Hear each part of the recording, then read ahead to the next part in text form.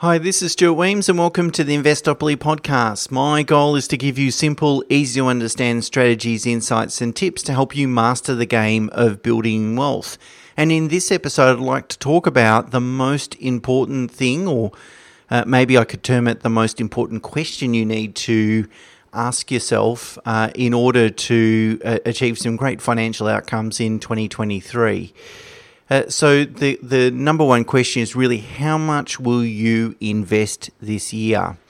And it's closely linked really with cash flow management. And cash flow management, good cash flow management, which doesn't necessarily mean reducing expenditure to the absolute minimum, but really just good cash flow management is the absolutely necessary, the number one thing you need to practice consistently in order to build wealth successfully. I know it's a really boring topic. You know, if I write a blog or podcast about cash flow management, typically it's not that popular. If I write one about saving tax or, boosting investment returns, that is typically a lot more popular. So I appreciate it's not a popular topic, but it really, really is important. And the best thing is that managing cash flow really well is super easy. You know, what I'm going to talk about over the next 10 or so minutes will give you a really super easy strategy to follow, and it will help you balance, enjoying some of your income now and also investing for the future. So investment returns alone typically won't help you build a large enough investment asset base and help you really ultimately achieve your lifestyle and financial goals. You've got to contribute some capital, some money, some of your own money and so forth. So let me use an example to explain this or make this point. We could go out and buy an investment property, and anyone listening to this podcast today would know that if we do that and we borrow the full cost of that investment property, there's going to be some holding costs because the interest cost associated with the loan will be much higher than the net rental income that we receive from that investment. And so we've got two options then to fund those holding costs is where we can fund it from our cash flow, so from our salaried income and so forth, which would really the traditional approach towards investing. Or we could say, okay, you know what, I'm going to go and borrow that as well. And I'm going to draw down a line of credit or some sort of product to help me fund those holding costs. So you're not putting any cash contribution into the investment property itself. The chances are that if you do that, if you take that latter option and borrow the negative cash flow, what will happen is that your debt associated with the property will obviously increase each year, and so will the interest cost. That will compound as well. And what it could do, depending on the distribution of capital growth returns, is it could eat away all the investment returns, or in fact may put you behind the eight ball. Whereas the traditional way is I will fund those negative cash flow costs, those holding costs from my income. And so that's really my contribution towards the investment, given I borrowed the full cost at the beginning of that investment. And that's what makes property investing work. It's that regular contribution. Now, if you can't find that regular contribution, if you don't have an investable surplus cash flow, then it's going to be really difficult to build wealth over the long run. You really do need to make that contribution, as I keep saying. So then how do you find the contribution? Well, in simple terms, you just manage your cash flow well and manage your expenses well, as of course. And really what you need to do is reduce or eliminate in full unconscious expenditure. Okay, so what do I mean by unconscious expenditure? Well, let me explain that by actually giving you an example of conscious expenditure. And a really good, probably the best example of conscious expenditure is holidays. You know, holidays are expensive, and really since COVID, holidays have actually become a lot more expensive. Although I wouldn't surprise me if the cost of holidaying will come down over the next 12 to 18 months as higher interest rates start to bite. But, when we think about holidays, we tend to think quite deeply about where we're going to go, where are we going to stay, sort of level of accommodation, how are we going to get there, so how, plane, what sort of class and so forth.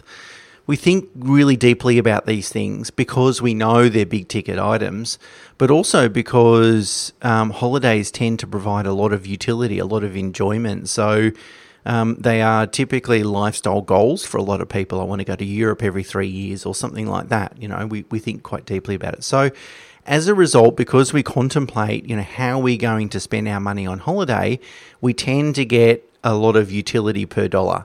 So we get a lot of bang for our buck in terms of enjoyment from that exercise. Unfortunately, and so that's a really good example of conscious expenditure. We're weighing up the expense versus the happiness and enjoyment that we're going to get from that expense. Unfortunately, we don't take the same approach with all expenses, and of course, particularly lower dollar value expenses.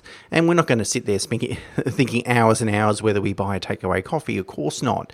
But that's the problem, is that unconscious expenditure where we don't even consider whether we're going to get any utility from the expense, any enjoyment, ends up in wasted money.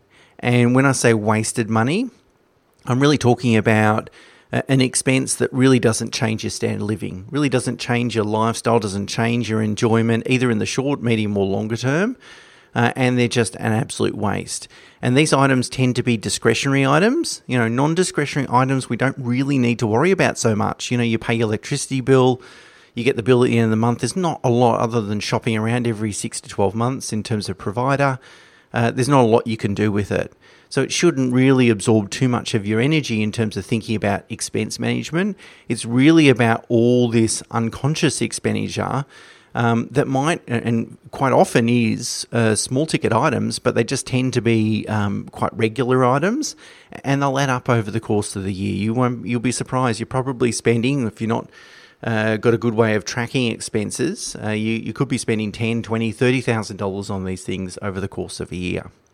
Okay, so how then do you put in place a way of managing cash flow that's painless and doesn't take too much time? Well, the simple answer is that you need to separate the payment of discretionary and non-discretionary expenses. So non-discretionary expenses are things like school fees, mortgage repayments, insurances, utility bills, kind of all the boring stuff, if you like. The stuff that you can't really overspend on. You make the decision to, get some insurance cover. You make that decision initially, and every time you renew your policy, you consider whether it's worthwhile. But once the insurance is in place, that's, it is what it is, and there's no change in the amount. Those sort of regular payments can be paid from, your normal transaction account. That's the transaction or offset account that receives the income that you get. So your salary goes into that. That's fine. That can continue on. And then what you do is you have a completely separate account and or credit card to pay all discretionary expenses from. And what you do is you set up an automatic transfer from your main bank account into this discretionary expenses account, and every week, fortnight, or month, depending on how you want to track it or how often you want to track it. You might match your pay cycles or whatever. But let's say every month you transfer $5,000 across to this discretionary account. And then what that does is you then pay all discretionary expenses from that account. So clothing, eating out, going to the grocery, anything that can be $1 today or $100 tomorrow, anything that's completely discretionary. And what it'll do is two things. Firstly, it'll allow you to track on a regular basis kind of how you're going, how you're tracking compared to what your budget should be. So if you worked out, you shouldn't be spending more than $5,000 a month on discretionary items, then if you're halfway through the month and that account's almost to zero, you've overspent and you can kind of course correct, or you can realize, okay, there was this one expense that came out of nowhere that caused me some problems. So it allows you to sort of track on a real-time basis without needing to track every dollar and cent, every single payment. The second thing it will do is typically it invites people to be unconsciously more conscious about expenditure. So you won't find that won't necessarily realize that you're doing it, but you start to really consider expenses a bit more carefully, and it really does help then eliminate those expenses that you don't really provide you too much enjoyment. And that's not a painful thing. If you really enjoyed eating out once a month and you eliminated that, you would feel it from a standard of living perspective. But if you're spending money on Netflix and you never watch it, well, then cancelling Netflix, you're never going to notice it. So it's actually eliminating that unconscious expenditure isn't a painful exercise. And in fact, it's quite rewarding because you really know kind of where you stand and where your money's going, and that you're getting good value for money in terms of your expenditure. Now, I've got a diagram in the link will be in the show notes, and of course the blog on the website that sort of shows sort of how that those two transaction accounts interact, so you can certainly have a look at that. Now, this brings me back to my original question for you, which is, how much will you invest this calendar year, 2023?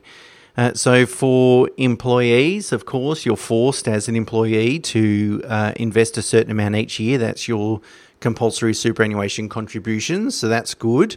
But for most people, super won't be enough. Most people would want a retirement. I mean, it depends on your age and stage of life and your super balance, of course. But for most people, they're going to have to make investments in addition to super to enjoy a really comfortable standard of living in retirement. So apart from super, what else are you going to invest in? Now, of course, if you already have some investment properties, for example, and you're meeting the negative cash flow of those investment properties from your income, well, you can certainly count that as an annual investment amount. Anything else, some other ideas? Well, of course, you can make additional super contributions. That's going to obviously depend on, again, your age and stage of life and, your home loan debt and those sorts of things. Of course, you can do some regular share market investing, and I did a podcast episode on that about a year or two ago, and I have a link in the show notes, of course. Or you can go and buy another investment property. I guess the point is that there's a few different options, and if you really are unsure about, which one's going to suit you best, then of course getting some professional and independent advice makes sense. Now, some people listening to this episode might be thinking, okay, Stuart, but how much should I invest? And really the answer is it's going to depend on everything. It depends on your age and stage of life, how far away you are from retirement, how much income you have, any existing assets and investments, your debt levels. There's a lot to really consider. But I would think for most people the answer is going to be somewhere between 10 and 30% of their gross income is their annual investment amount. Of course, if you're on a lower income, then maybe it's 10%, or maybe if it's a little bit less than that, maybe it's 7 or something like that. If you have a very high income, then something closer to 30% might be more prudent. We really want to enjoy the journey to building wealth. It's not just a destination. It's not like we're just going to get there and then have a sigh of relief and then go, okay, now I can start enjoying life. To my mind, that's not really the best approach because we just don't know how long we're going to be on this planet for. So we want to enjoy the journey, which means spending a little bit of money today, but at the same time saving some money and investing it for tomorrow. So finding that balance, you don't want to invest everything. As I said, you go on a holiday, do something you love and enjoy, but find that balance. And that's really difficult to do unless you set a goal at the beginning of each year, as I do myself personally, my wife and I do, of course. And then we pay ourselves first. So we invest that money first, and then what's left over we can spend almost on a guilt-free basis. Well, I say almost on a guilt-free basis. Spending can sometimes feel guilty, but once you've invested, you felt like you've invested more than enough money, then really what is left over is a bit of icing on the cake. Okay, of course, if you enjoy the podcast, please leave a rating and please share it. I greatly appreciate it. And I'm working on a really interesting topic for next week. So until then, bye for now.